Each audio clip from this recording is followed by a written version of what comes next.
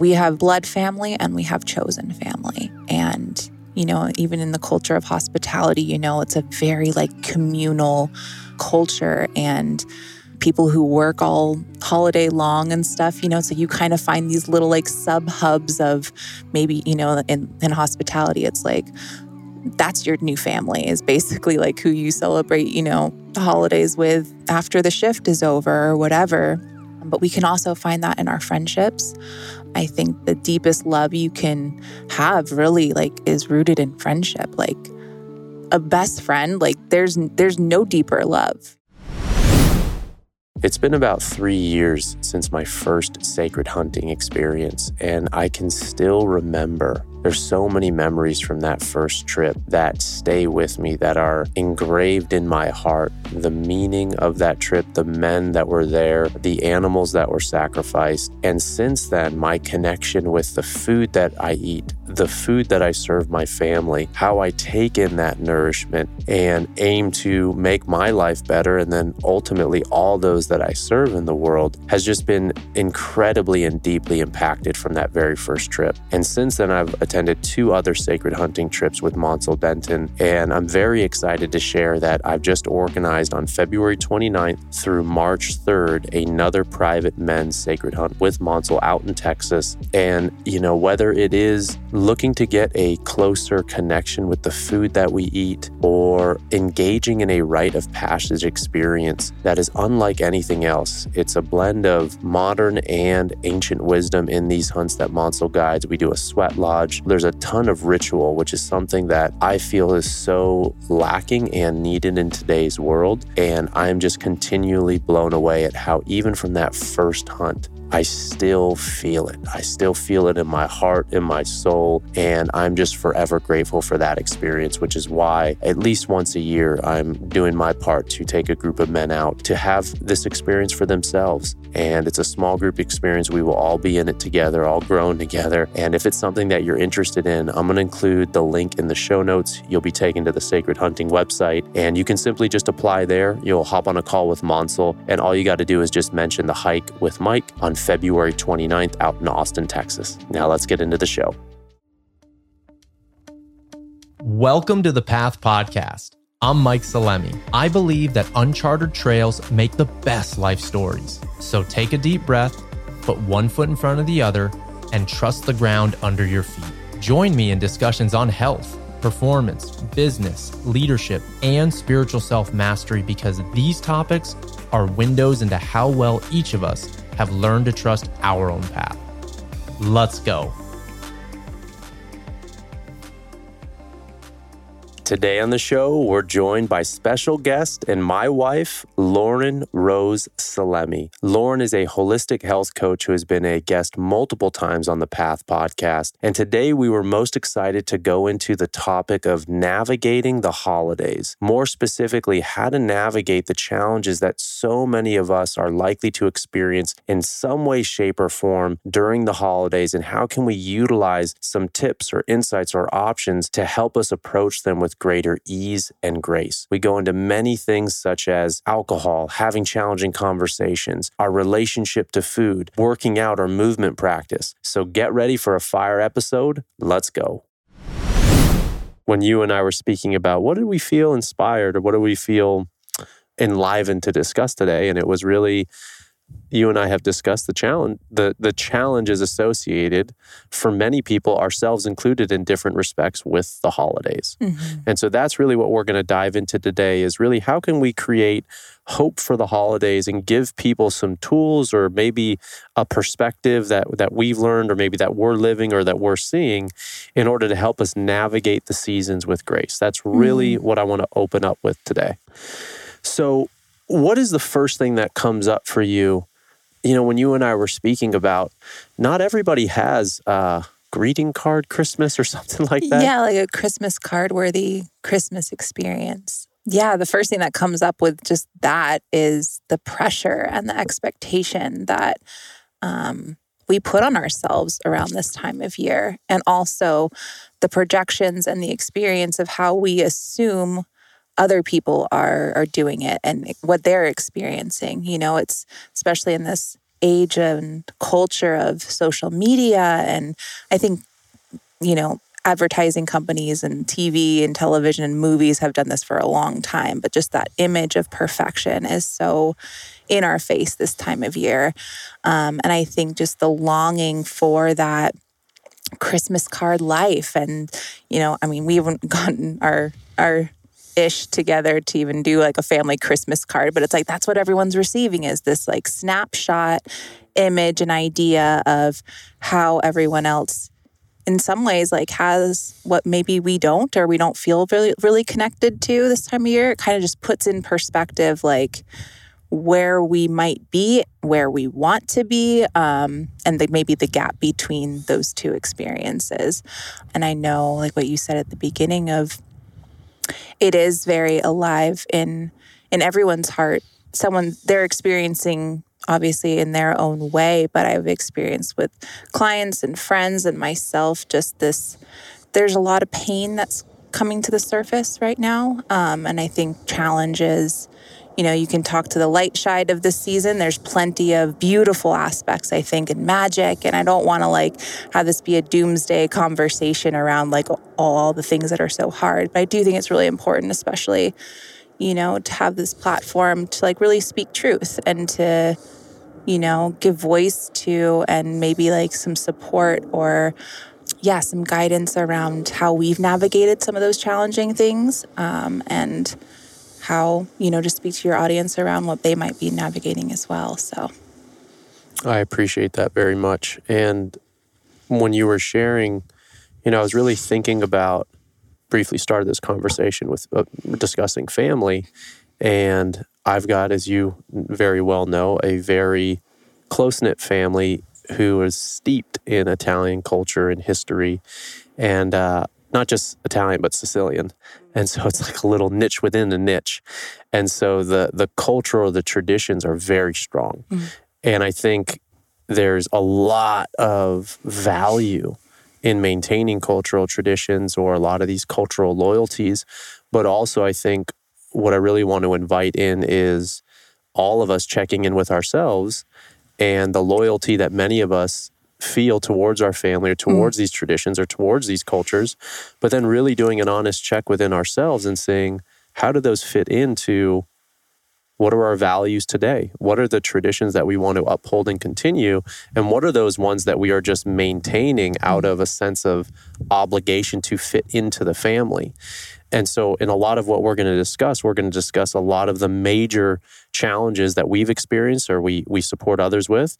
And then I really want to provide options or quote unquote solutions for ways to better navigate this, especially in light of the holidays being a time, once again, where there tends to be so much loyalty to family. And loyalty in my regard is like there's many beautiful aspects of it, like trust, commitment, those sort of stuff.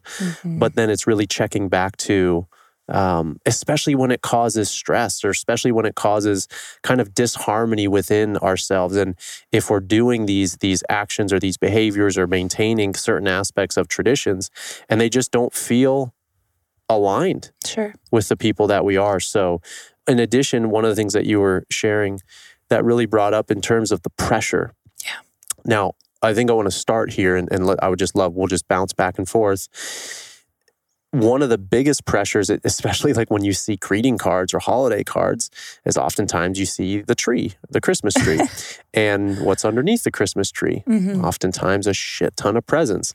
And right now we're watching Christmas movies at night. We were starting to watch the movie Spirited last night with Will Ferrell and Ryan Reynolds. We didn't get through much of it, but it's a whole musical. I'm usually not a fan of musicals, but that being said, like these Christmas movies or a lot of these cards, there's presents everywhere.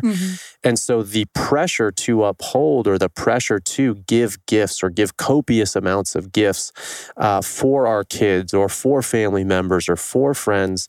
And oftentimes gifts are expensive, especially if you've got a big family, like getting gifts and considering everyone. And inclusion, if you get one person or whatever, it's like the obligation of like, being fair and generous to everyone. And if you have a family of 20 on your side or maybe like 40 on your side, extended, and then that on mine, it's, or whatever family dynamic it is, like that adds up for sure.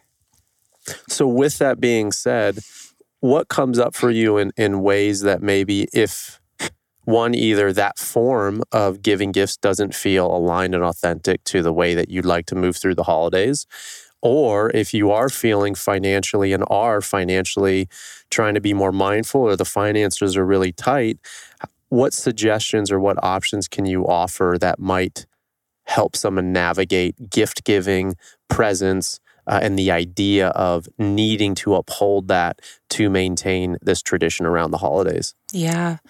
I'm still navigating that now around, I think both of us strive to be and aspire to be, generous people. I think generosity can look a lot of different ways, and like it's up to us to kind of like rewrite that patterning around what it means to be generous.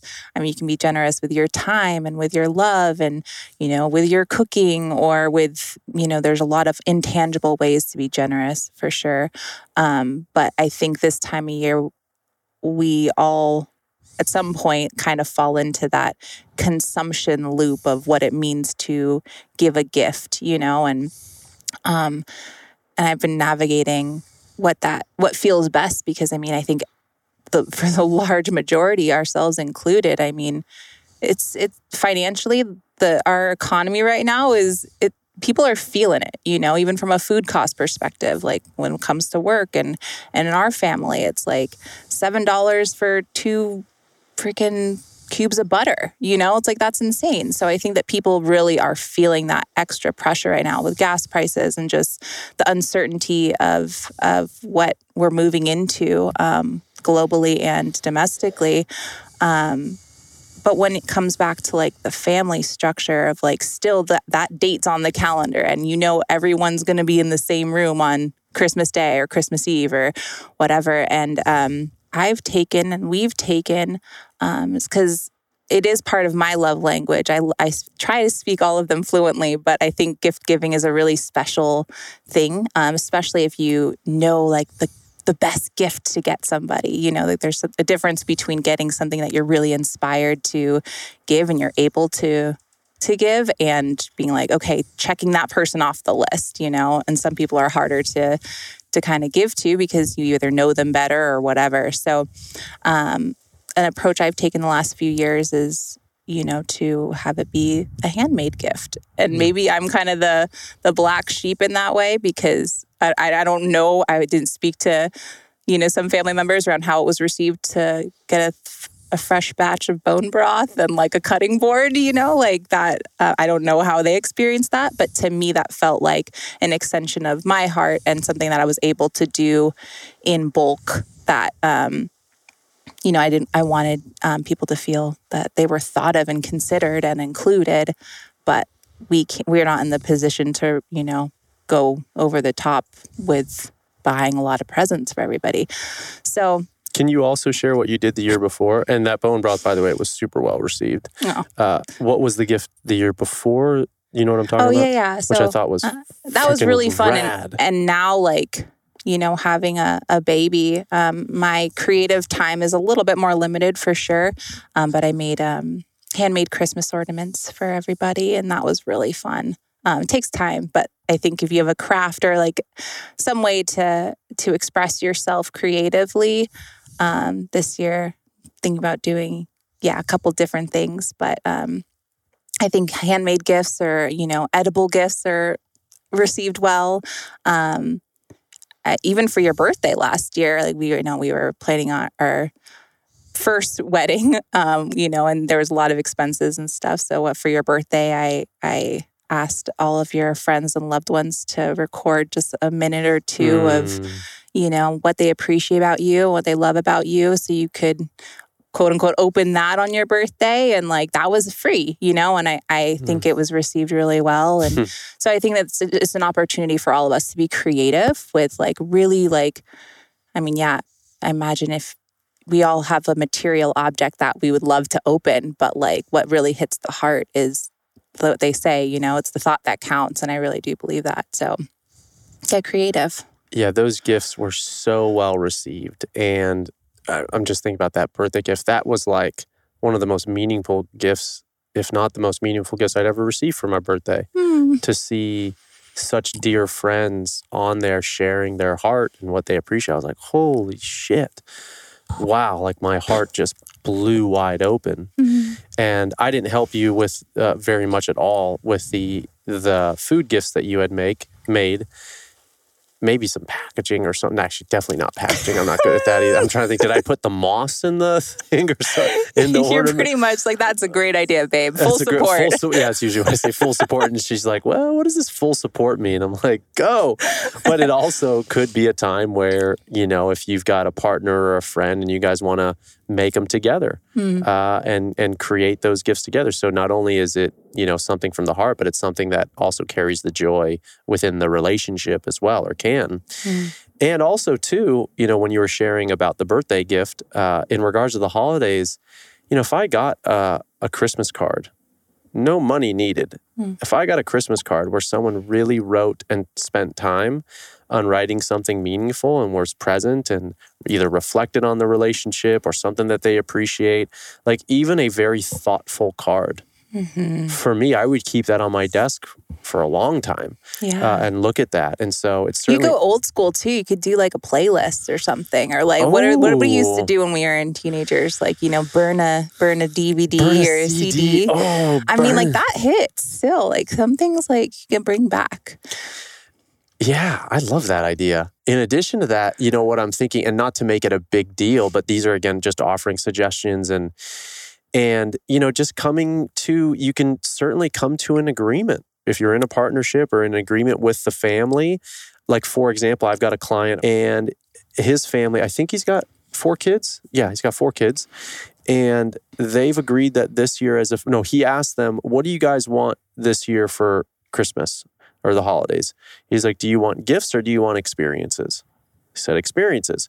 He said, okay. So now they've taken it upon themselves to once a month, they're taking a trip, whether that's even just a half-day trip to, I don't know, go hiking somewhere, or maybe a larger trip once a quarter or once a year where they're getting on a plane. But the kids chose the experience. And I thought that was fantastic. And it can look whatever it needs to look like or you want it to look like. And so it could be an experience. And then also even calling up family members, like for example, I could call my mom before Christmas, like, hey mom, this is the plan this year for how we're going to be able to contribute gifts or what we're thinking about doing. I just wanted to let you know and keep them in the loop. So you can certainly make an agreement that you and your partner or you uphold, and then you can feel free to include that with the family and let them know ahead of time. And so just to manage some of that anticipation or some of that stress. And then also too, I think also finding the right gift or the appropriate gift for someone can be really hard. You and I were talking about how hard it is to shop for men or like dads. It's like socks, shirt, and a belt are like the 3 things. Or chef's knife. That's always that well always received. works well. But even during the year, if you find someone that you really, you come across something that you really know is like, oh, that person would love that. You could buy it then, or it's on discount, and then save it for the appropriate time. We could keep going in terms of things like I'm thinking about even for Luca, like instead of buying a shit ton of gifts, if we do find a few, we could get it and then also kind of drip it. Drip it maybe a month later, 3 months later, as opposed to having 60 gifts. Right, because the dopamine hit from like opening one present, it's like, what do they say? Like every slice of pizza after that first bite, it's like, especially with a kid's psychology, they're overstimulated and they just want like something new and you forget what former gift you just opened, So with kids especially, I think less is more to a degree, and also kind of an irony to that. My parents have always said like, oh, like Christmas is about the kids. Like, don't get me anything. I don't want anything, blah, blah, blah. And I think too, like, it is a time for, I think that it's really special for kids, and you can kind of go into how you want to raise your kids around what you really value. I love that your client had that conversation with them and like teaching them something in that question too of, not just getting you something to get you something, but it's like, what can we all experience together as a family? Like what an enriching experience to do something fun. And to that costs, that takes resources as well, depending on what you're doing. Like a family vacation, it's no inexpensive thing, but I think you can get really creative with that and just prioritize. And there's one other idea that I've seen that I haven't tried, but with in a family with more adults and stuff, it's like you do like the Secret Santa thing where it's like everyone gets one gift. Oh yeah. Everyone pulls a name and like you have an idea of what they're into, and you can get a larger gift because you're only getting one. Then everyone gets one really cool thing. That's dope. So that would be maybe fun for us to explore one year. I love that. And let's stay on the theme of kids for a little bit longer. And then there's so many things we're going to dive into for sure today. But on the theme of kids, one of the most challenging things being a new parent and also working with clients who have kids is how to navigate food choices and food around the holiday. So for example, to kind of preface this, like let's just say at home, you do your best to, eat well, or you have a specific dietary choice, or you buy certain foods, and then you go to a family event or these holidays back to back. I mean, not only the major holidays, at least in the U.S., Thanksgiving, and then whether you celebrate Hanukkah, Christmas, you got New Year's, Christmas Eve, all those holidays. And then also, if you attend Friendsgivings or other holiday engagements, so there's the business and at parties. School or like school, wherever, yeah. Holy shit. So there's a lot of gatherings. And so there's a lot of areas, and I've seen and can totally imagine and also anticipate the challenge it is upholding the preferences, the choices that are established at home, and what can you offer in terms of suggestion-wise on how someone might be able to approach their family or some of these situations where it can be pretty contentious, and obviously everyone in the family just wants the best and wants to celebrate with sometimes, cakes and all that stuff, pizzas, cakes, whatever. How do you navigate family or some of these environments in relation to food and kids? Well, kids specifically, I mean, I think that's a whole conversation for I don't know which one's better to start with, like how to navigate that with yourself, because first, like we have to assume that, adults are going through very similar challenges around like being around all this temptation, all of this, refined sugar and sweets and, maybe not the healthiest choices or choices that work best with their body, but with kids, it's another layer. But, sometimes it's easier to kind of quote unquote control a child as opposed to like ourselves. Like, I don't know. But with kids specifically, like, it's like grandpa and grandma or, they want to like get in the kids, good light, and sharing sweets and treats and all that. Like, it's very easy to, kind of be the treat giver there. And I can see, I have like compassion for that for sure, because I mean, it just makes sense that like kids will eventually have some sugar, right? But like, I think especially right now with where Luca is, for example, like he's never had that. So how we navigate that in the future might be a little different than right now. But I think one of the most important things is to like, one, be clear in your communication as the parent, to the caregiver or the person that's going to be around of like what your values really are. Like, so it's clearly expressed that like, look, like Luca isn't having any sugar yet, like point blank, like that's a choice that we've agreed on as a family. And we'd really make the request of honoring that decision and those values. And also like setting them up for success of like, okay, well, if sugar isn't on the table, then can you provide as the parent like an alternative that like is within your values, So I don't think it's fair to impose all these restrictions without providing a solution to the family member or the school or whatever it is. It's like that doesn't put anybody in a good situation, So, can you give an example of that? Yeah, I mean, I like same thing with when one of our parents watches Luca, if he's not having breast milk that I sent, then I we provide like food choices that we're want him to eat, So it's like, and if that's a treat for him, then it's like, okay, like a banana and at his age, that's an appropriate swap, maybe like, an 8-year-old isn't like, oh, great, I have a flippin' banana instead of a piece of cake. But like, I think that there are, especially nowadays with food choices, there's so many alternatives and there are healthy options or healthier options. So I think equipping them with something is really important, and not just to like put the shame and the guilt onto them without, it's hard to like chase around like a little kid all day. Like our parents are, they're not old by any means, but it gets harder and harder. So the more or like offering them an iPad, like it doesn't have to be like a food thing, but like what is like a solution for that challenge that is going to come up. I think it's better to anticipate that and to especially provide like clear values, like nobody's perfect. Like if something happens, then it happens. But like, I don't think it's fair to impose that restriction without clearly expressing your desire and setting them up for success. And yourself too. Like if that's like something you're really challenged by, like, if sweets are your Achilles heel or whatever, maybe you can offer to provide the dessert to the dinner party and you can make a healthier version or something that is tolerable to your diet.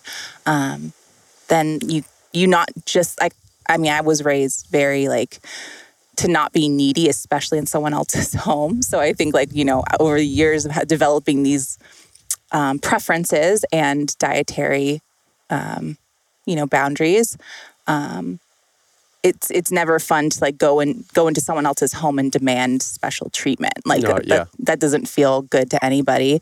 And it doesn't feel good to just not eat because that can be, somewhat disrespectful in my opinion as well.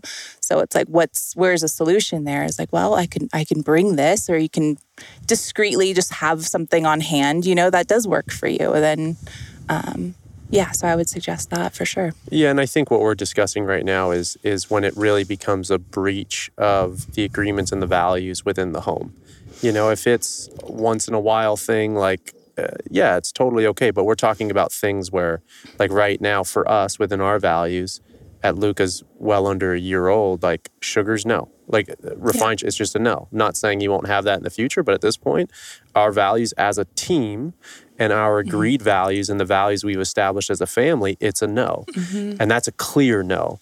And so it's not like once in a while, grandpa takes him for ice cream. Like, that's fine. But at this point in time, that's a no. Sure. So I think one of the biggest things is really establishing the values within the family, coming to that in agreement within the relationship, and then communicating that agreement. And like what you're saying is also setting them up for success. And so I think the biggest thing is to stay a team on this. Yeah. Is to have your partners, your wife, your whatever it is, have his or her back.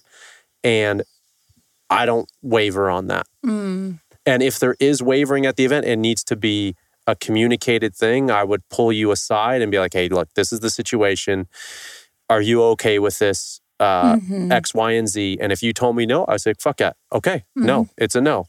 We've already had this agreement. We've discussed the opportunity for a compromise in light of the whatever is about to happen or might happen.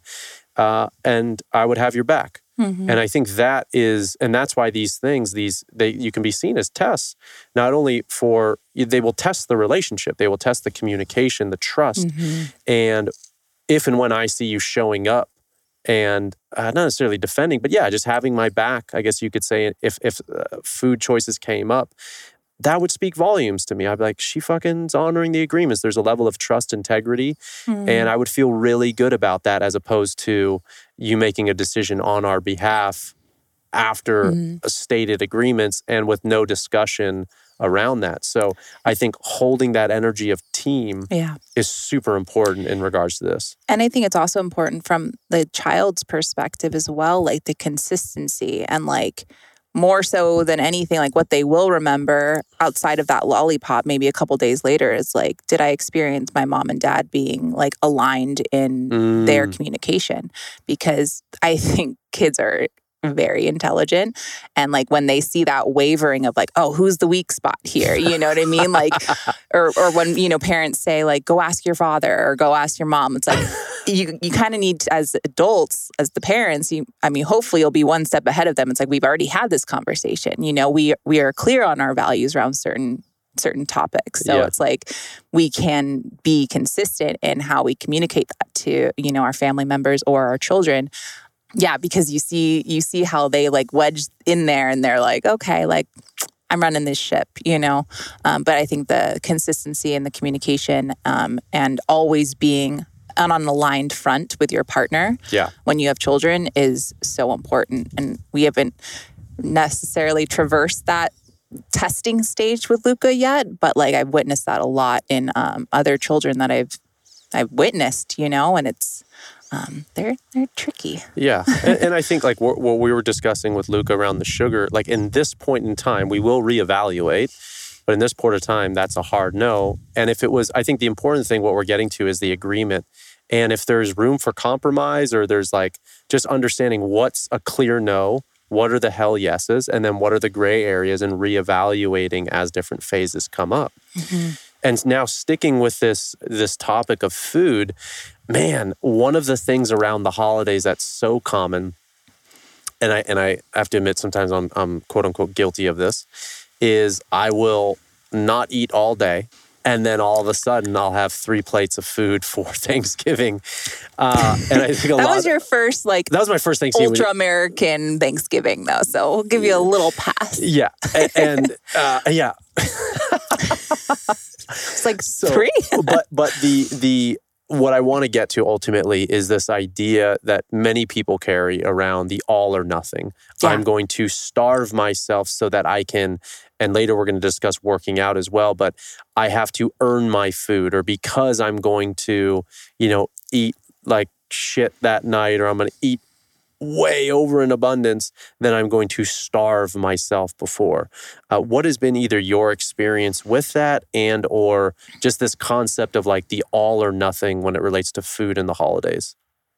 Yeah, I think that's something I've heard super commonly or just witnessed. It's like earning our calories, earning our food, period. It's like, that's a deep story. I mean, that's some pretty deep self-punishment, I think, if we have to earn the right to nourish ourselves, Or, in hindsight, if we're not eating very healthy things, it's like, it's a different form of punishment. It's like, first I'm going to punish myself in the gym, and then I'm going to punish myself subconsciously by eating foods that make me feel like shit. So then I can sit in the post-eating that stuff, shame and guilt and regret. And then I can punish myself again by going back to the gym, because how could I do such a thing?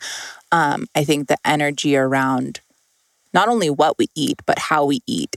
We've talked about that, I think, a little bit before. The environment of, and the energy, like you're saying, the all or nothing. Like I'd be curious, like how else in life you live that way, where it's like there's no margin for self-compassion or a little bit of release. And I think that there's tendencies with personalities or with just lifestyle choices to be like, you're either on the horse or you're off, and there's no in between, and if you fall off the horse, then there's no point in getting back up. At least right now, I'm going to continue to binge and like keep hating myself for it. I think there's a lot of psychology underneath all that. And fortunately or not, I would say my personal experience with the all or nothing has kind of been like more in the indulgent all. But I've also like learned how to, to a degree, like make choices that don't make me feel like shit, and that doesn't mean that I think that people who are intolerant to gluten should reach for gluten and feel good about themselves for doing that. If you don't tolerate something, then that's not being loving to your body to reach for it, even if it's just like a pass for a day. You're going to have some level of, shouldn't have done that, like you kind of got to follow your own inner knowing about some of these things. But I don't think it's any more healthy to do the former, which is just like the self-punishment, the shame, the guilt, like this repetitive cycle mentally around like that you're a horrible fat person that doesn't deserve to find some pleasure in these celebrations. Like, this is ultimately how, I think I have a really healthy relationship with celebration. Fortunately, that's a big part of my life, and it has been for a long time.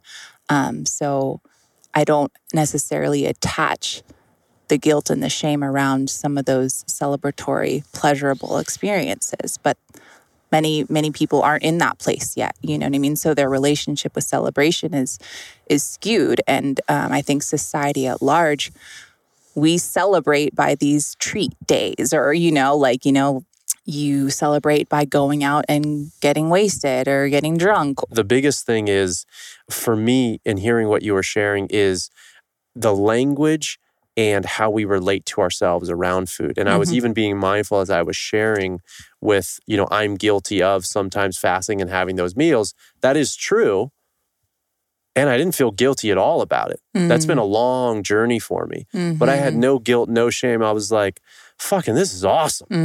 And so I really think also when it comes to the earning the calories or the extreme rigidity or earning, we have to be just really realistic. Like, one night or 2 nights of eating some pie and going big, it's not going to derail you again, unless you have a strict food allergy or a really thick, big intolerance. Then make that conscious decision, but recognize you're not going to derail yourself like crazy by allowing yourself to enjoy yourself. And in fact, there's so many benefits of the community, the joy, the play. Sure. Italians specifically, in you, we share love with food. Yeah. And so I think it's just really important to anchor in. It's almost less about the food that's being eaten and more about how we experience ourselves in relation to that food and in relation to allowing ourselves to enjoy some pie And I think that boils down to our relationship with pleasure in general, our ability to receive that. And to push back a little bit, just to play devil's advocate, that you've played many times, I would say, around. And maybe the most loving thing is to uphold your boundary, it depends on the person and where they're at in their health journey. Because if you just started a month ago, this commitment to yourself, you've noticed these patterns and you're I am not doing that this year, then maybe that is voicing that boundary, upholding that, and holding yourself to it. I think that's the higher form of self-love to that person. But there's also after years and years of saying no to yourself, saying no to your family. Thousands of no's. Right. So many no's. It's what is that all about? Really? So many Thousands of no's. So, I think it depends, everything, it should be personalized to that person and what's real for them. But I think getting curious about your relationship with pleasure, with receiving, with, just lightening up a little bit. What's in that space? What could that feel like to, experience food at that level or family at that level, or to just be yeah, Mom, I can't wait to try your pie, even though, So I think it can go both ways. I totally agree. And just another maybe practical suggestion is, if you're going to go somewhere and you have the likelihood of binging out, and that's not something, I don't think any of us maybe some of us do have the intention of we're going to fucking go ham and binge out. So, but what I'm really trying to say is, you can, I used to do this for years, even if I knew I was going to go to a family event and eat some stuff, I would usually have a meal or a shake or have some healthy fats before I would go to stabilize my blood sugar. Yeah. And so just going, because recognizing that, especially if there's alcohol involved, which, if we've got time, we'll definitely dive into on today's show.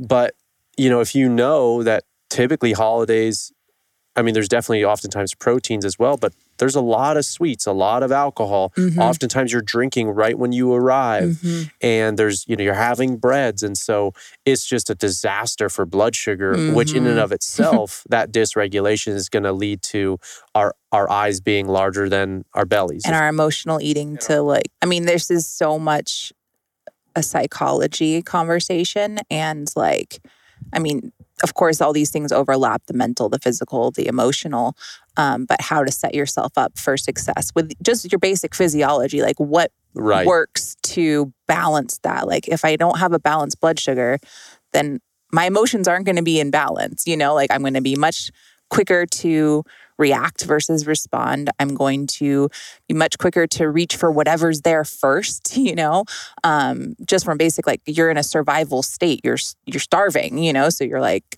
I need a fix. And especially I think it's important to really talk about alcohol because that is the golden child of this holiday, that and candy. So sugar and alcohol are basically the flagship products of this season. And I imagine substance abuse in general, because that acts as a numbing agent to all these big, challenging feelings and things that come up in a family dynamic.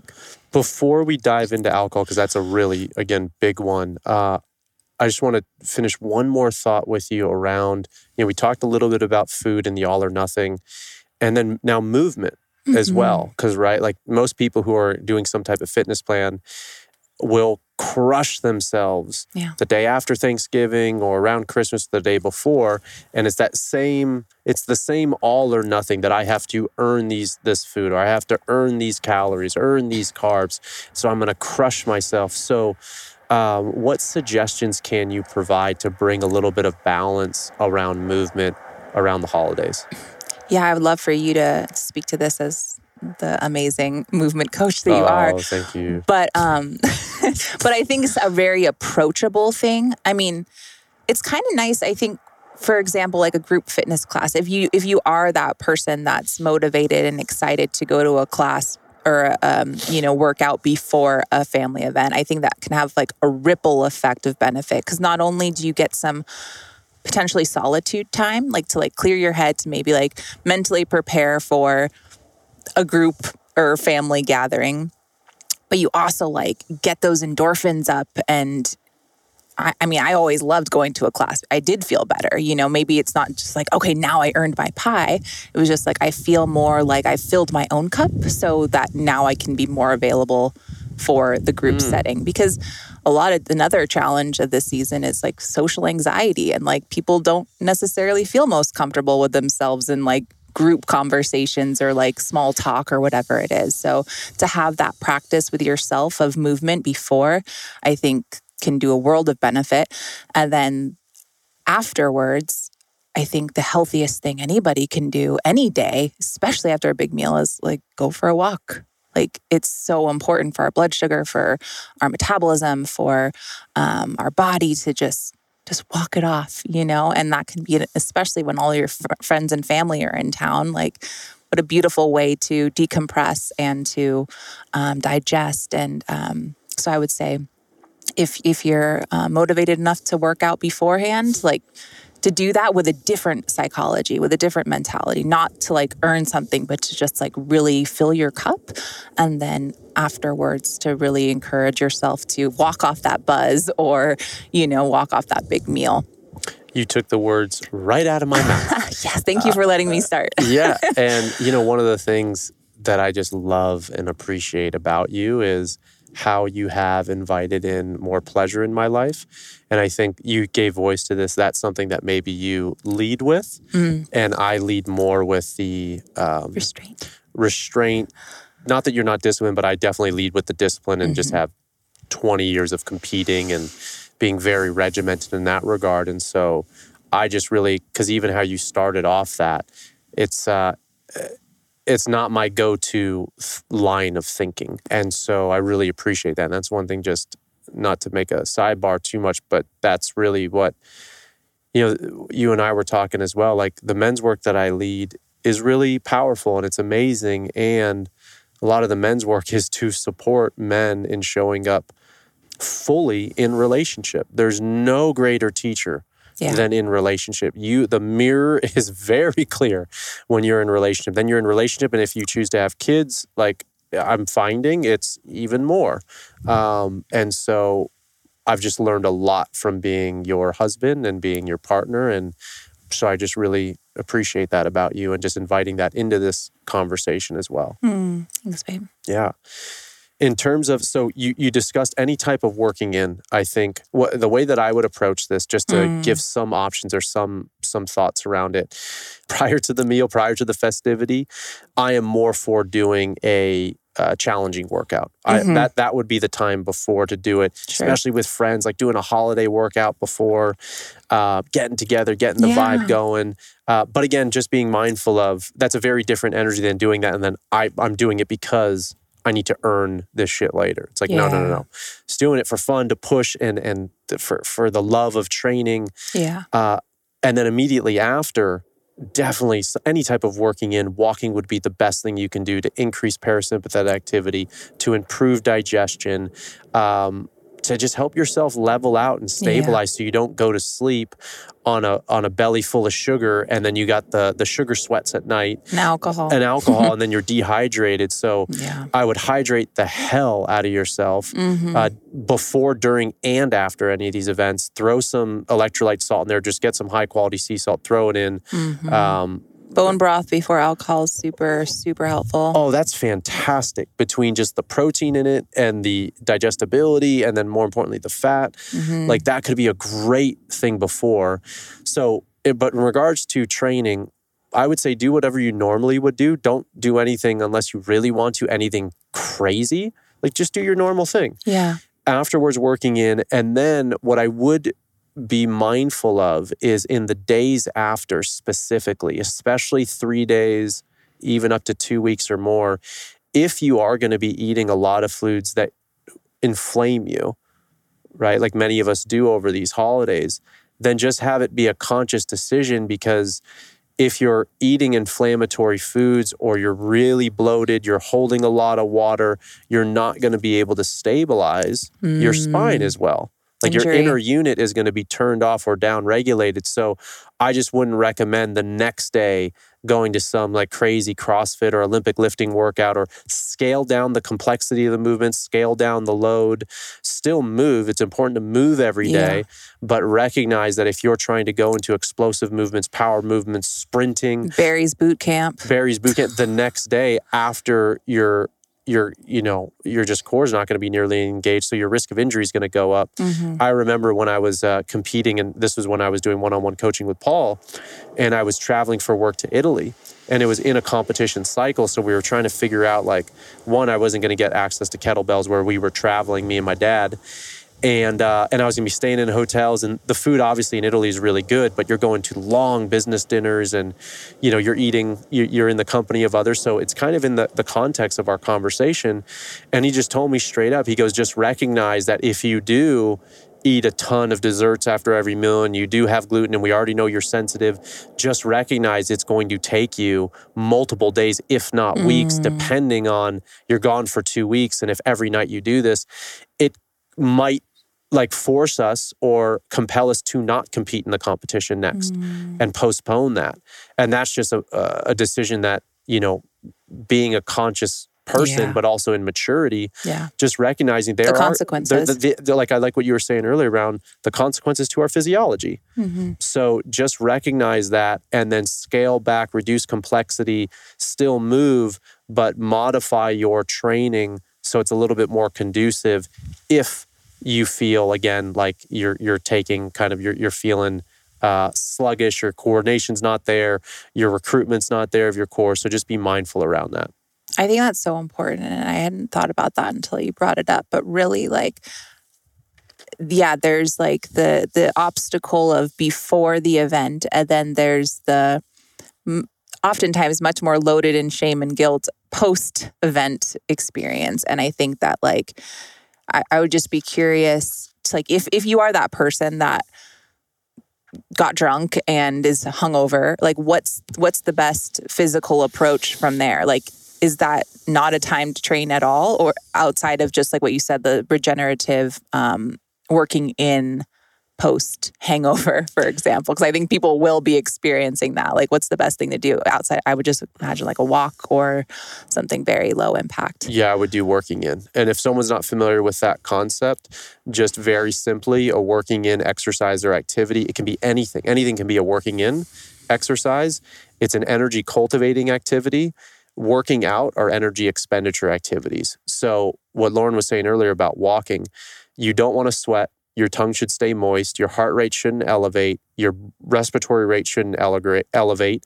And you should be able to do it on a full belly. And it should feel, after a certain amount of time, like you're improving your digestion. So when you're working in exercises, you always breathe through your nose. And then you synchronize the movement with the breath. So like, for example, if you were doing a breathing squat, if you're walking, you just breathe normally, slowly through your nose. But if you're doing a bodyweight squat, you exhale as you go down, you inhale as you come up. If it takes you 3 seconds to go down, you're exhaling for 3 seconds. If it takes you 3 seconds to come up, you're inhaling. And the last thing I'll say, just for context on that, is the slower you go, the faster energy flows. So it's an active meditation. So hands down, if someone's in that position, they're hungover, they're feeling like shit, anything that you can do to turn up or upregulate the recovery faculties, the parasympathetic activities within the body, 100%, that would be my goal or my suggestion. And then hydrate. Right. Hydrate, nourishing foods, gentle restorative movements. Question. So what about a sauna the next day, first thing? That's a phenomenal idea. I love that for detox. Hydrated sauna. Yeah, I mean, go in hydrated. Don't, I would say give yourself, with hydration, I'll have to think back to Dr. Guy Voyer's recommendation, but typically before sauna, I think it's like you don't want to necessarily drink, don't quote me on this, but like definitely food a few hours before, 2-3 hours before, something like that. And then water like an hour before, because you want to be sweating out the water that you have inside of you. You don't necessarily want to be, if you're hungover and like dehydrated already? That's a question, like completely like. That's a good question. I would probably say, maybe I'll be a little bit more flexible in that regard, but I would definitely recommend, just that night. Before, we're calling it how out we right go now. To sleep too, so, I think. Yeah. Before, during, and after. Yeah. You're still probably going to be dehydrated, but before, during, and after, hydrate with good salt. First thing when you wake up, multiple cups. And then give it an hour or two. And I think they're totally fine actually not drinking for an hour, going in the sauna for 30 minutes, coming out, giving yourself a little bit of time, 20, 30 minutes to keep sweating, and then drink again water with electrolytes. I think that's still fine. I love that. I'm really actually grateful that you mentioned that. I think that would be phenomenal. And since we're now on the topic of alcohol, let's talk about alcohol in the holidays. During the holidays, we've talked about now just how to kind of regulate from a little bit from a dietary perspective and kind of nutritional perspective and detox and working out. But let's talk about some of the challenges and the realities of alcohol in the family or in the nature of the holiday seasons. What comes up? Yeah, I think we all have our own relationship with alcohol and substances. Alcohol, I'll speak from my own perspective, has never been a love of mine. I've never had a much of a relationship with it outside of a negative one with what I've experienced in, family dynamics and coming from a partially Irish background. Like alcohol has a big place in my family. And I'm kind of the black sheep in that regard around not drinking very much. You've also worked forever in hospitality. Yeah. And you've shared this with me even just recently that you were typically always on call during holiday events at hotels. And so, so that's been my holiday background, really. Like, I didn't spend it with my family, or we would do something creative where we would spend, we'd make Thanksgiving on Black Friday. It would be like the next day or something. But I've always worked in restaurants, and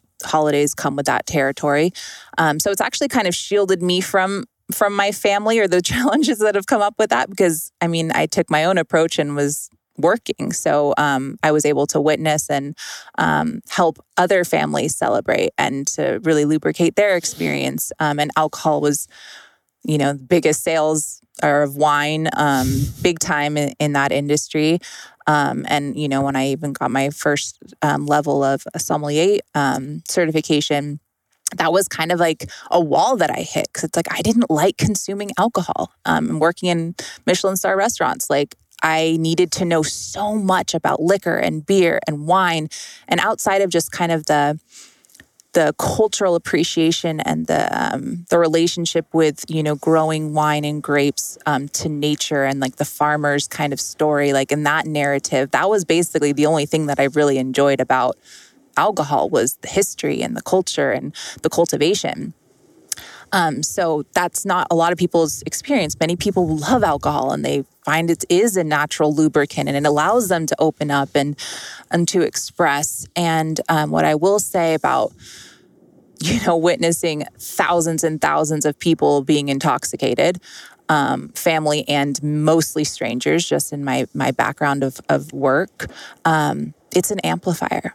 And it will amplify your demons or it'll amplify your joy or whatever you are, it's going to just expand basically. So that can kind of get challenging when you're in a family dynamic that, people have opinionated opinions about everything. The longer the event goes, maybe the more socially awkward some people are. So they're consuming more to try and like compensate and make themselves feel more comfortable. People get the projections come out across the board.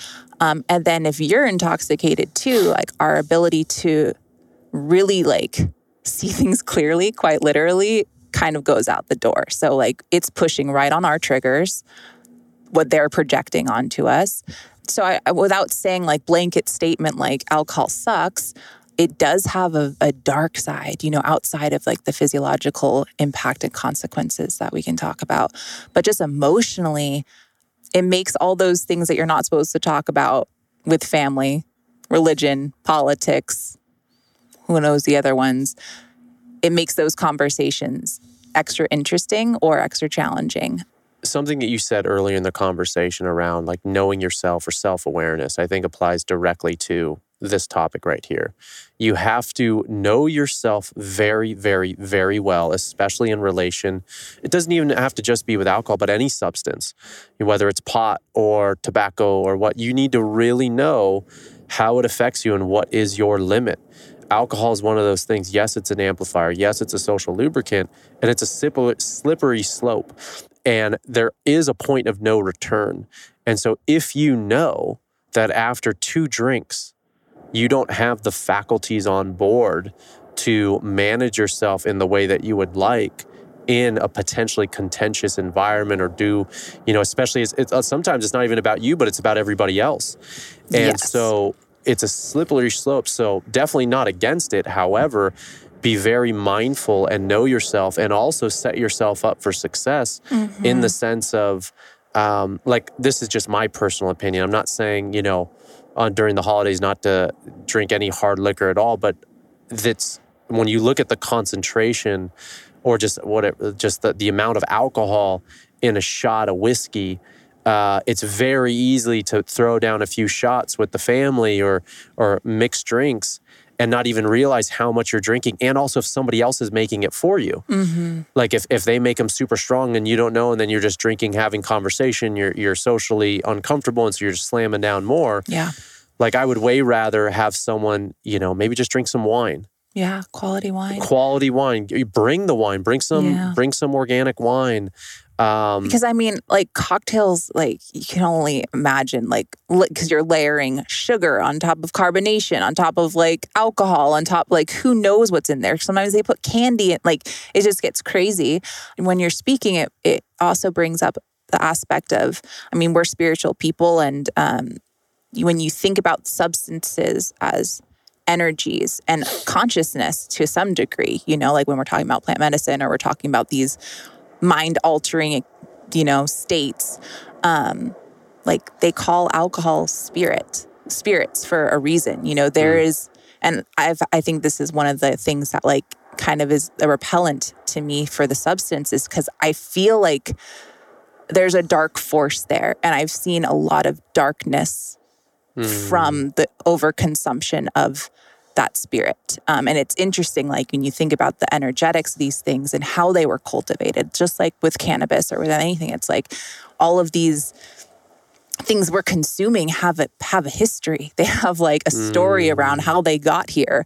And, you know, not to be too judgmental on like, you know, picky and choosing kind of an elitist perspective of like, this is a good alcohol and this is a bad alcohol, you know, but I do think there's degrees of what you're willing to consume. And from an energetic level, I personally have experienced shots of tequila very differently than I have glasses of red wine. That's not to say one's better than the other, but for me, energetically, my experience is much more,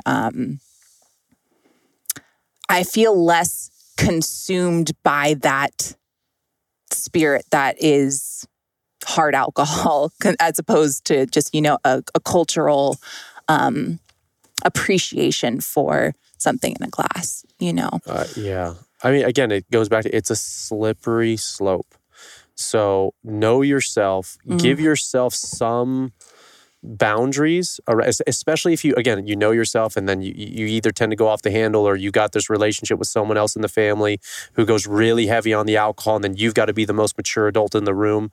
So recognize that. Before you move on, how do you address that? I mean, I have my experience of, you know, maybe it's not the uncle, but the drunk uncle or like the person who's gone too far with alcohol that will inherently influence the entire dynamic of the room. Like how would you approach that? Me personally, I mean, in general, the more watery the room is, and we're speaking about in this regard, so the more unstable the environment, the more stable I need to be.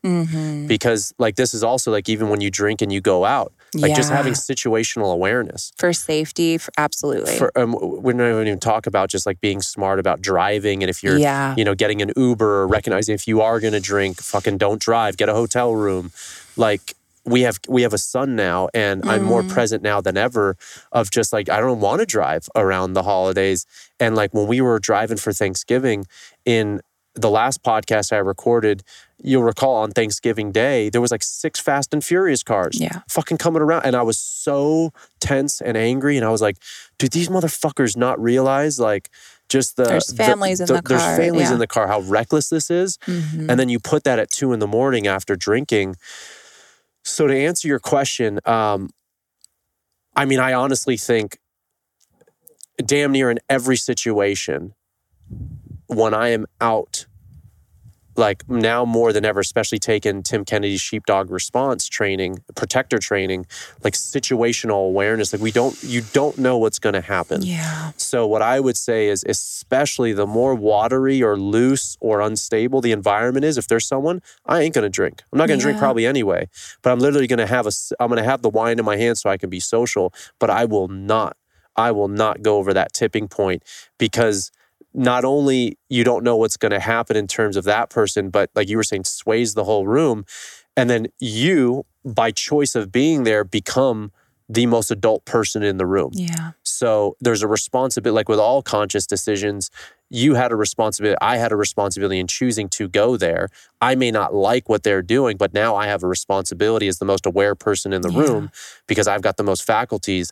I need to act accordingly and essentially chaperone this group without them even realizing it. That makes me think back to like, I mean, I've had this relationship or lack of a relationship with alcohol for a long time. And I was always the most sober person, you know, kind of like mama bearing my girlfriends or whatever. If we go out to bars. Designated driving. And, you know, I have a martial arts background, so that came super naturally to me. It's like I can see and feel and sense what's going on around me in this bar setting. And I can also see someone I love completely oblivious to what's going on, you know? So I think maybe like the social setting or being out is a different, you know, approach to take versus being, you know, safe in a family home.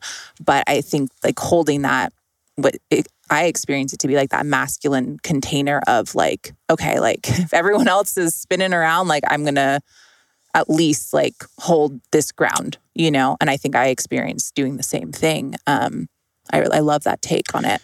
If someone was getting out of hand or I just felt, again, like my values were being compromised, and it was, you know, provided, I would leave. I would literally leave. And if it caused shit in the family, I would have them talk to them tomorrow. And I would literally set the tone of what I will accept and what I won't accept, especially I'm bringing my son to these events. So again, there's a fine line and there's, every situation's different.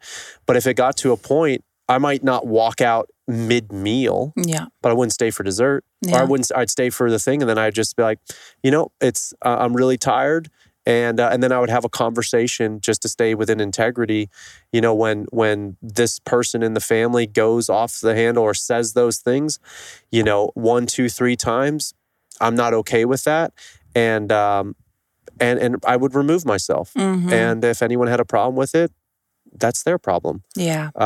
Because I now, as a father and as a husband, big part of it is to protect, not just physically protect, but there's a line and there's tolerance and family and stuff like that, but there's a certain line, and I haven't experienced that line being crossed. But if there was a line that someone crossed as the protector of my family, I'm going to act on it. And that doesn't mean I need to get in their face, but I'm going to remove myself and my family from that perceived threat in that moment. And I know that might sound intense, but it's the truth. And also like preserving of, what we aspire these holidays to be about. It's like we all are in choice, and especially as like the leader and the leaders of our immediate family being you, me, and Luca, or our children, like we get to choose what environments we want to put ourselves and our son into. And I think that kind of leads to like the idea of having boundaries around like, just because you've always gone to so-and-so's party every Christmas Eve for as long as you can remember, doesn't mean you need to continue to do that forever. Like if there's been a boundary that's consistently breached, or just it's always kind of like a toxic environment, it's like we get to create new traditions and new healthy experiences. Like absolutely, like we're more attached to having happy, healthy holidays than ever having a kid. But like even before that, it's like I think that we have this tendency as society that like bigger is better, and that like we have to be involved in ideally, you want to be around family like for the holidays, but like not every year, every time maybe, you know what I mean? And like, how can we as like this new generation having a child, like what traditions and experiences do we want to create here from scratch, And especially if there was a boundary breached or something disrespectful said, like we get to be on the same team, and we get to create a different, in our version, more healthy environment for our family. Absolutely. And on that same thread, to the point of boundaries being crossed, you shared earlier, there's certain things that you just, what do they say? You just don't talk about with family or even outside, like politics, religion, I think money. And then maybe in this regard with family, like if there's a history of conflict with a member, like not bringing those conflicts. I want to talk about how do you navigate challenging conversations with family in light of being at a holiday event? Whatever the challenge is, whether it is a past conflict, whether it is talking about politics, what can you offer? Or let's lay some groundwork. If something contentious does come up, how do you navigate that? Yeah, how do we navigate that? I think having the we in that is helpful for me, because I think I have navigated that differently and maybe less productively in the past, having charged conflicts or conversations with family members when I've been on my own, not in partnership. And they've evolved a bit now that you've been there to witness them. I think my own evolution has occurred in the time that we've been together, but also like, it's not my personal opinion that we should avoid all conflict, like especially challenging conversations. Sure. I think that especially in our soul family, like the family we were born into, I think we have soul contracts with these people, and we're here to teach each other, and sometimes the greatest lessons come from those conflicts and those challenging conversations. And I think that there is an opportunity on both sides for growth there. That doesn't mean that both parties are always willing to bend or shift their opinion or maybe some people won't or refuse to even talk about it. But I think like if we can start within our own family, building those bridges and sharing our perspective and sharing our heart, it's really important, because if we can't have those conversations with people that love us pretty much no matter what, then how the hell are we going to have a conversation with society about these? You know what I mean? Then everyone just works in their silos and there's no collaborative growth. You know, I think we stay kind of frozen in this state of conflict. That said, like there's also unproductive conflict, which doesn't feel good to anybody. And I think that, you know, especially when alcohol is involved in these settings of high pressure and expectation and trigger and all of that, I think hopefully you've done your work with, you know, your communication style and your ability to listen and your ability to just hold space for someone else's differing opinion. And then what's really been helpful for me, like we have this thing where it's like, whenever I see my dad, I love my dad and we're like, you know, very similar in many ways. And, you know, we have some opposing political views. And it just so happens that no matter what, whenever I see him, the last 10 minutes normally seems to revolve around politics. And we joke about it now because we've over the years have slowly kind of, you know, it's gone from supercharged and angry to like, I'll cut you out of the will if you vote this way. You know, like it's been pretty nuts, all the way to like, now having you in the room, I know my father really respects you. And, you know, you've helped me out a lot because, you know, the fact that you married me gave me a lot of good marks. Like, it's like, sweet. So he's a little bit more willing to even, I think, listen to some of my perspectives. He doesn't think I'm just being a defiant child. I actually have, you know, reason and heart behind a lot of these opinions. But what we were talking about before is really like the power of having your teammate, you know, your partner, there to witness those conflicts. Because I think, you know, if I'm in your family's home, it's just not in my nature to have a conflict with your dad, for example, around whatever. If he's saying something I disagree with, then I'm not going to challenge him on that. That feels totally wrong to my system. So I stay more neutral in that environment. And I think you've done very much the same, whereas like when you witness my dad and I kind of going at it, you've held space and have really witnessed both of us in that with probably a more regulated system than either of us.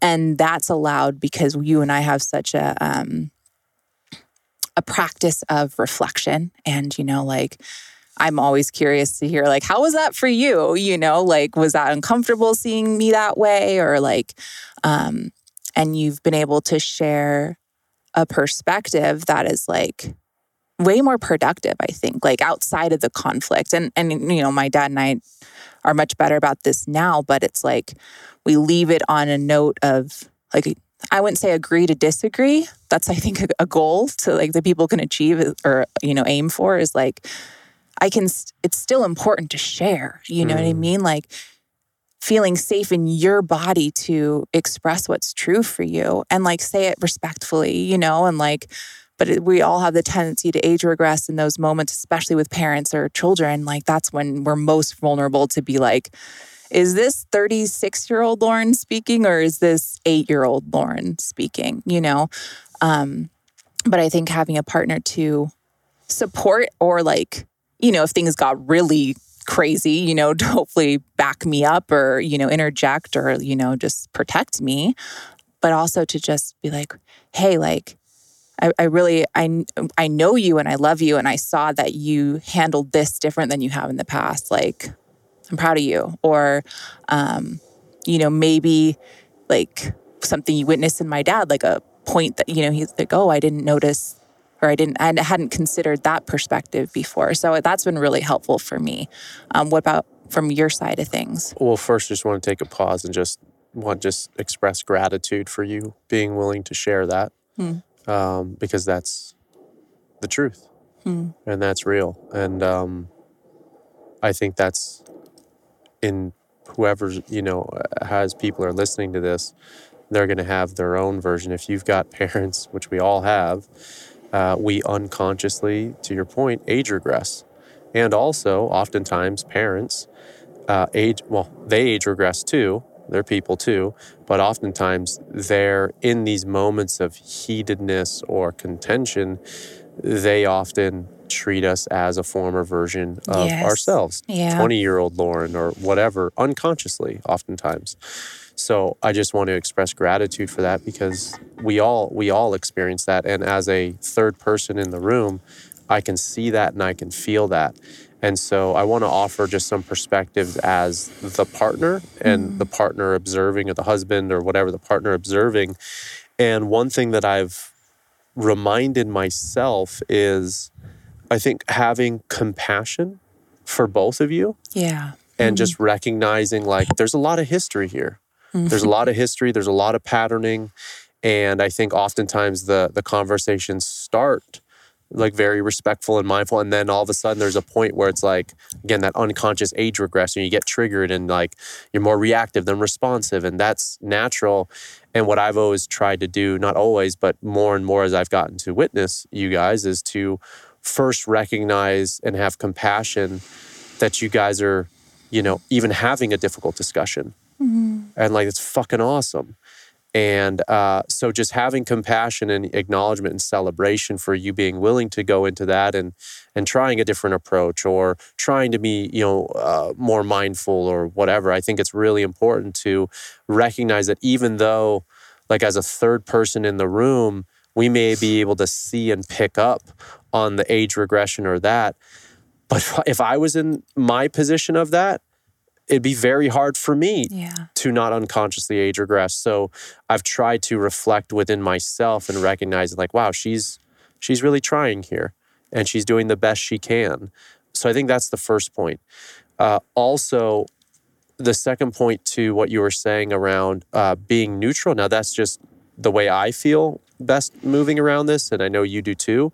But like, I'm really going to be, if I'm going to insert myself, it better be goddamn productive, purposeful, and intentional. I am not the person to start shit in a family. It's just not my nature. Yeah. I don't think that helps. Like, I'm not trying to, like, I respect your father. And so that's just my approach. I'm not going to insert myself and take a political stance against it. Like, that's just not the way I want to do it. Thinking, like, here's the thing we have to think about. Yes, honor where we are in that moment, but also play the long game. Yeah. Think about the long game. And so I'm not going to do that unless it's absolutely necessary, or if I can offer a perspective to him or to the both of you and have it be like something with the intention of being productive, or expressing the validity or the acknowledgement on both sides. Lauren, I see where you're coming from, and maybe trying to reflect back in ways that you might have not been able to express in that moment to your father. And then also reflecting your father, I see where he's coming from and this, and this. Now here's where I see both of you guys, and would you be open to considering this? Yeah. That being said, going back now to the team thing, if you are ever disrespected, like legit disrespected, or anyone, your parents don't do this, but like, if anybody talked to you, called you a bitch, or called you, called you something horrible, I would step in. Yeah. I would absolutely nip that shit in the butt right away. That's a crossing of the line. However, I will allow the conversation and the conflict and the debate and the discussion to go. And again, being mindful of how and when, or not to insert myself, but it better be for a damn good reason and not just to get my opinion out. Like, it's going to be for a reason. However, I will always have your back. And if there's not just with family, but with anybody, if someone disrespected you in a way that, like, I'm not okay with, that's just not going to fly. Yeah. I'm going to call him. We're going to leave, and we'll handle this when the situation is cooler. Because you can always say and recognize your own boundaries in any argument, as aware as we can be, to say, obviously this has gotten to a point where none of us, both of us in the situation, are able to respond rationally and in a grounded way. Let's table this right now and let's come back to it another time. Or let's put a pin in this because right now I'm unable to approach this with a level head. And you can certainly do that in any discussion. So that's the biggest thing when it comes to navigating challenging conversations. To echo back what you said, I don't think it's definitely not about not having them. It's being very aware of where you are in the moment, being aware of those contentious ones, being aware if there's alcohol involved. Like, do you want to get into this? Is this family event when everyone's drinking the right time to talk about a loan that went bad in the family or money that was not paid?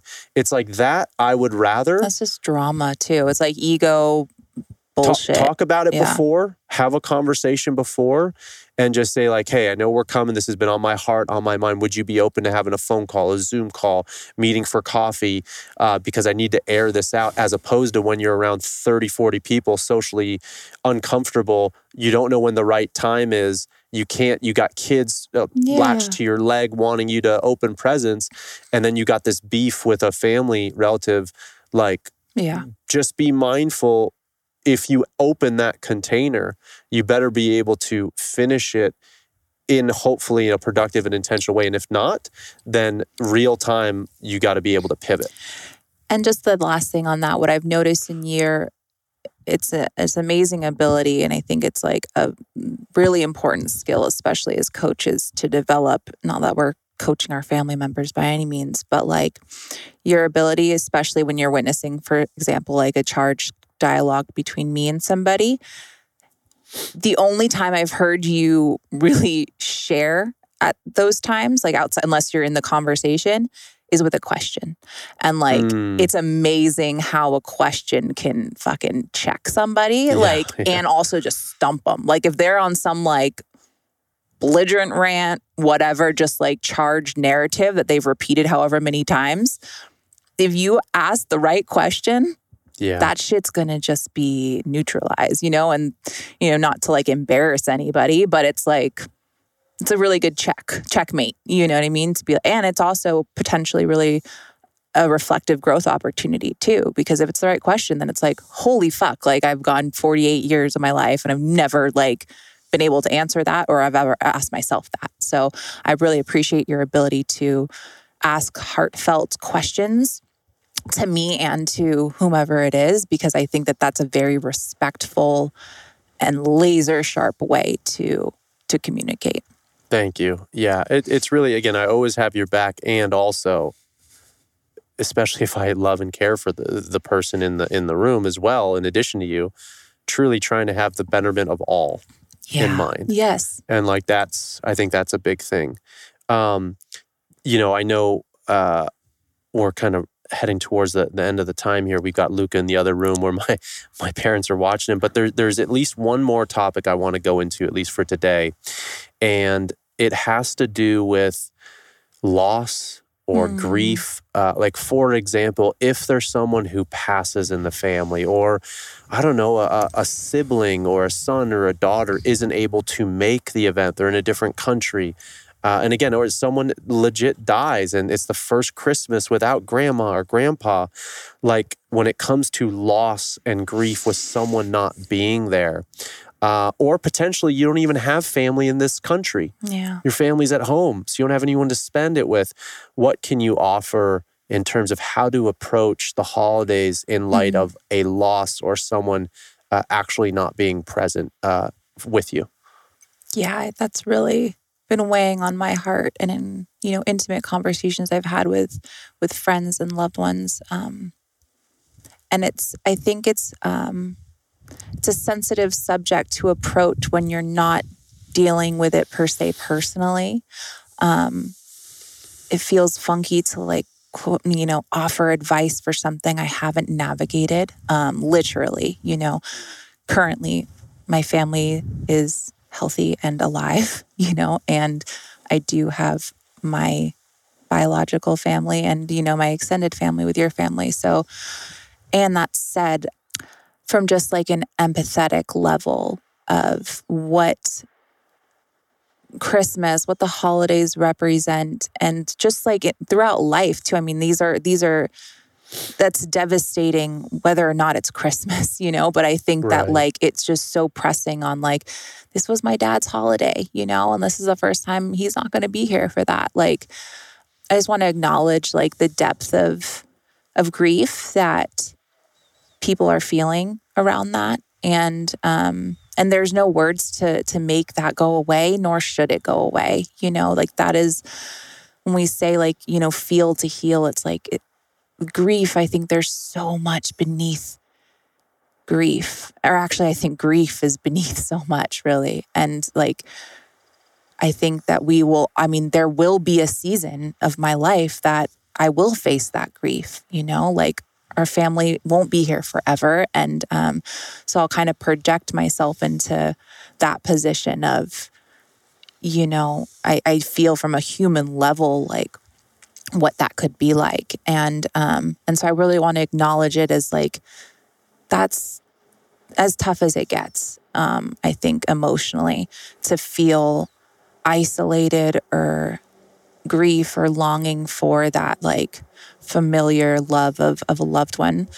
And, not to sound cliche around like what's a substitute for that, because I don't think there really is one necessarily. Like, I think that's a season of exactly what life has presented, and that's where our growth will ultimately be, and our ability to like fully just appreciate and have gratitude when that's not the case, and when that grief has softened a little bit, or when we've found the new partner, and you're not going through a breakup, or, I think that light and shadow will reflect back to like, wow, like I feel at every cell of my body the gratitude I have for the abundance of my life right now.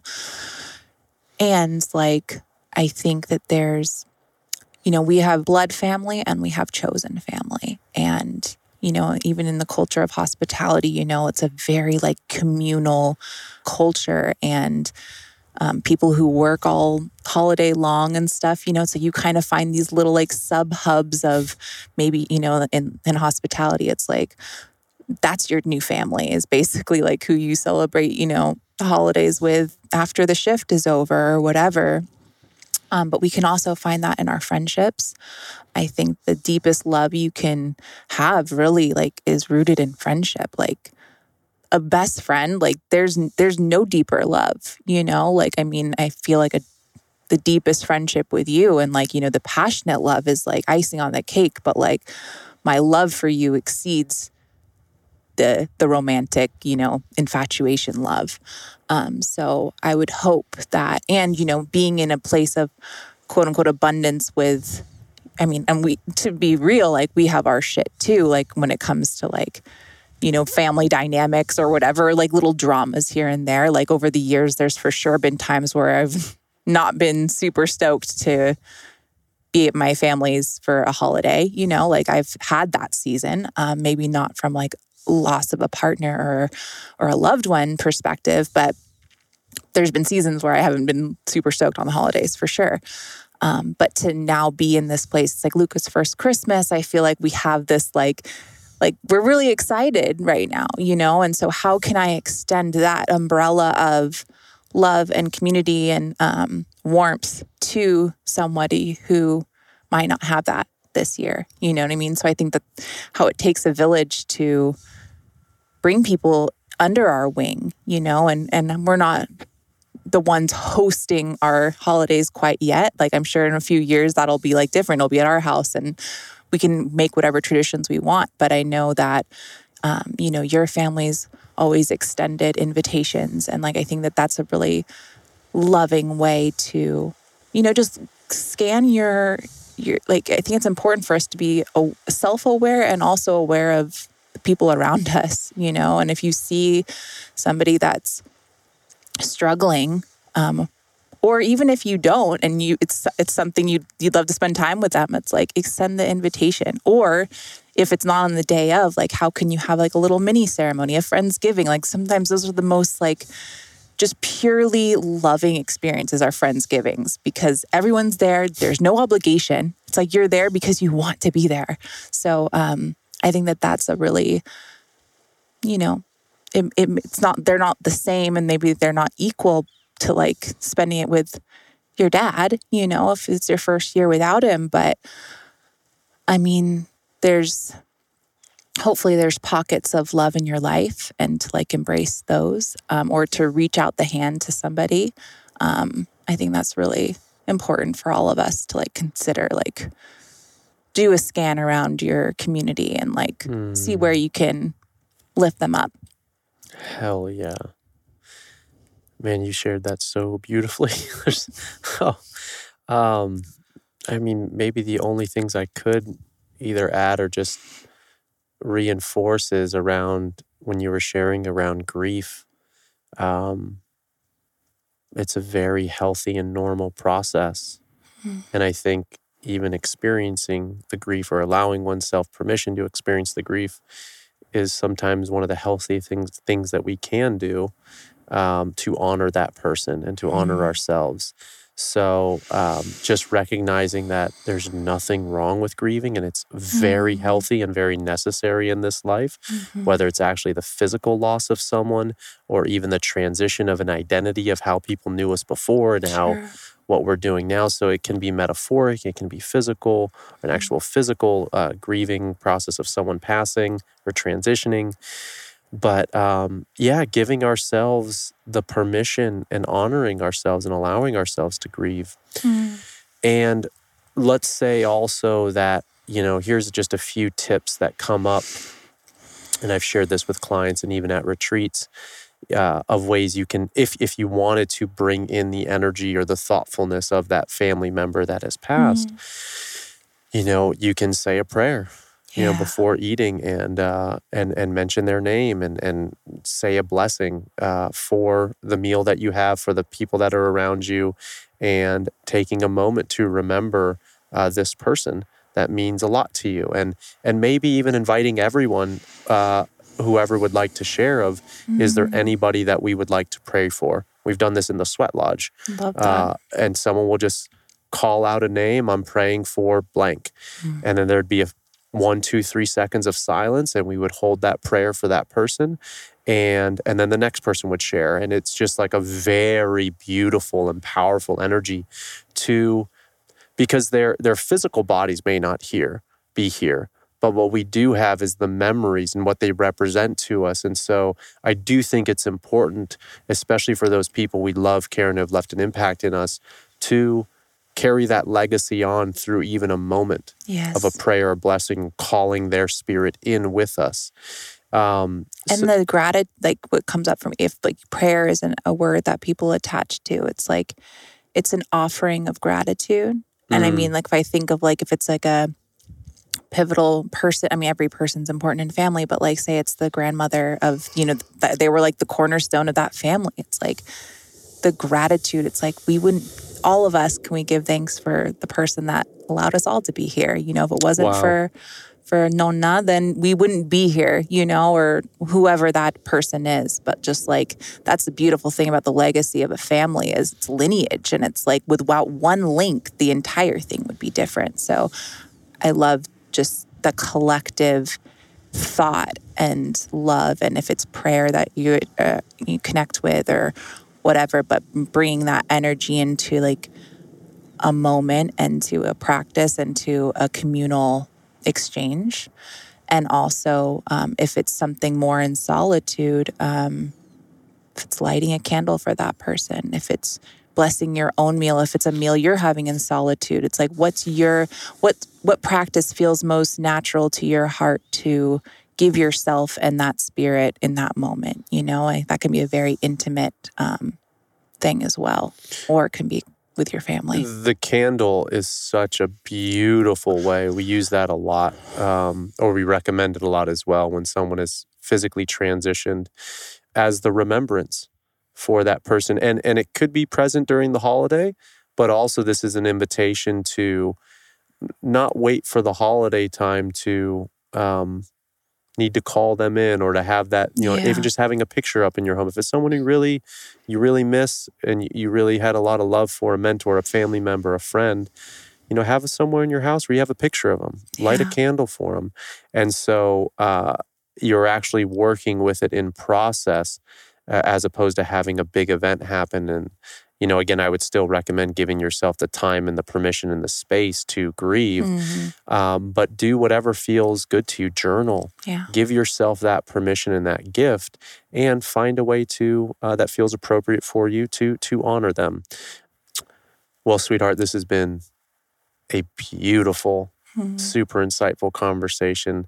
I've really enjoyed dropping in with you. And as we bring this to conclusion, as always, is there, we've talked about so much stuff today, but as people are moving into their holidays and already, in the holiday season, is there any concluding words or any lasting theme or lasting words you want to share with anyone? Just kind of how we opened it around like tradition and loyalty and those conversations. I think like with anything in life, it is what we make it. And like we all have the permission to redefine and rewrite what holidays represent to us, what they look like, who we spend time with, if solitude's what's calling that year, then, just giving yourself the gift of reflection with your heart and really tuning into that through meditation or from whatever form of self-reflection that you practice, and give yourself that gift of like your inner truth. It doesn't have to look like how it's always looked, and if it's been traditionally like really challenging, it's like maybe that's an old story. Maybe it doesn't have to be that heavy. Or maybe this year is like it's always been your favorite time of year and you were hit with like some devastation this year, and it's going to look different. Like, let that be okay. I just think like every day we're potentially new people. We're not bound to the person we were yesterday. We're not bound to the person we were last year or 5 years ago. Yeah, to just give ourselves permission to transform and transcend and celebrate in the way that feels best to our heart. Thank you, sweetheart. I think the only thing that I would say, reflecting on our conversation, is to know yourself in different ways, whether it's, again, with alcohol or those contentious conversations, and to know yourself heading into the holiday, to honor your needs, to honor your values, to be a team. And so inviting in, again, that reflection and knowing yourself at a deeper level and bringing that self-awareness into the holidays. I love you, sweetie. Thank you so much for chatting with me and sharing with the community, and wishing everyone a beautiful and hopeful holiday. Thanks for listening. Be sure to follow the podcast on Apple and leave a review. It means a lot. We all have a path, and I'd love to hear how this podcast has inspired you in some way to live yours.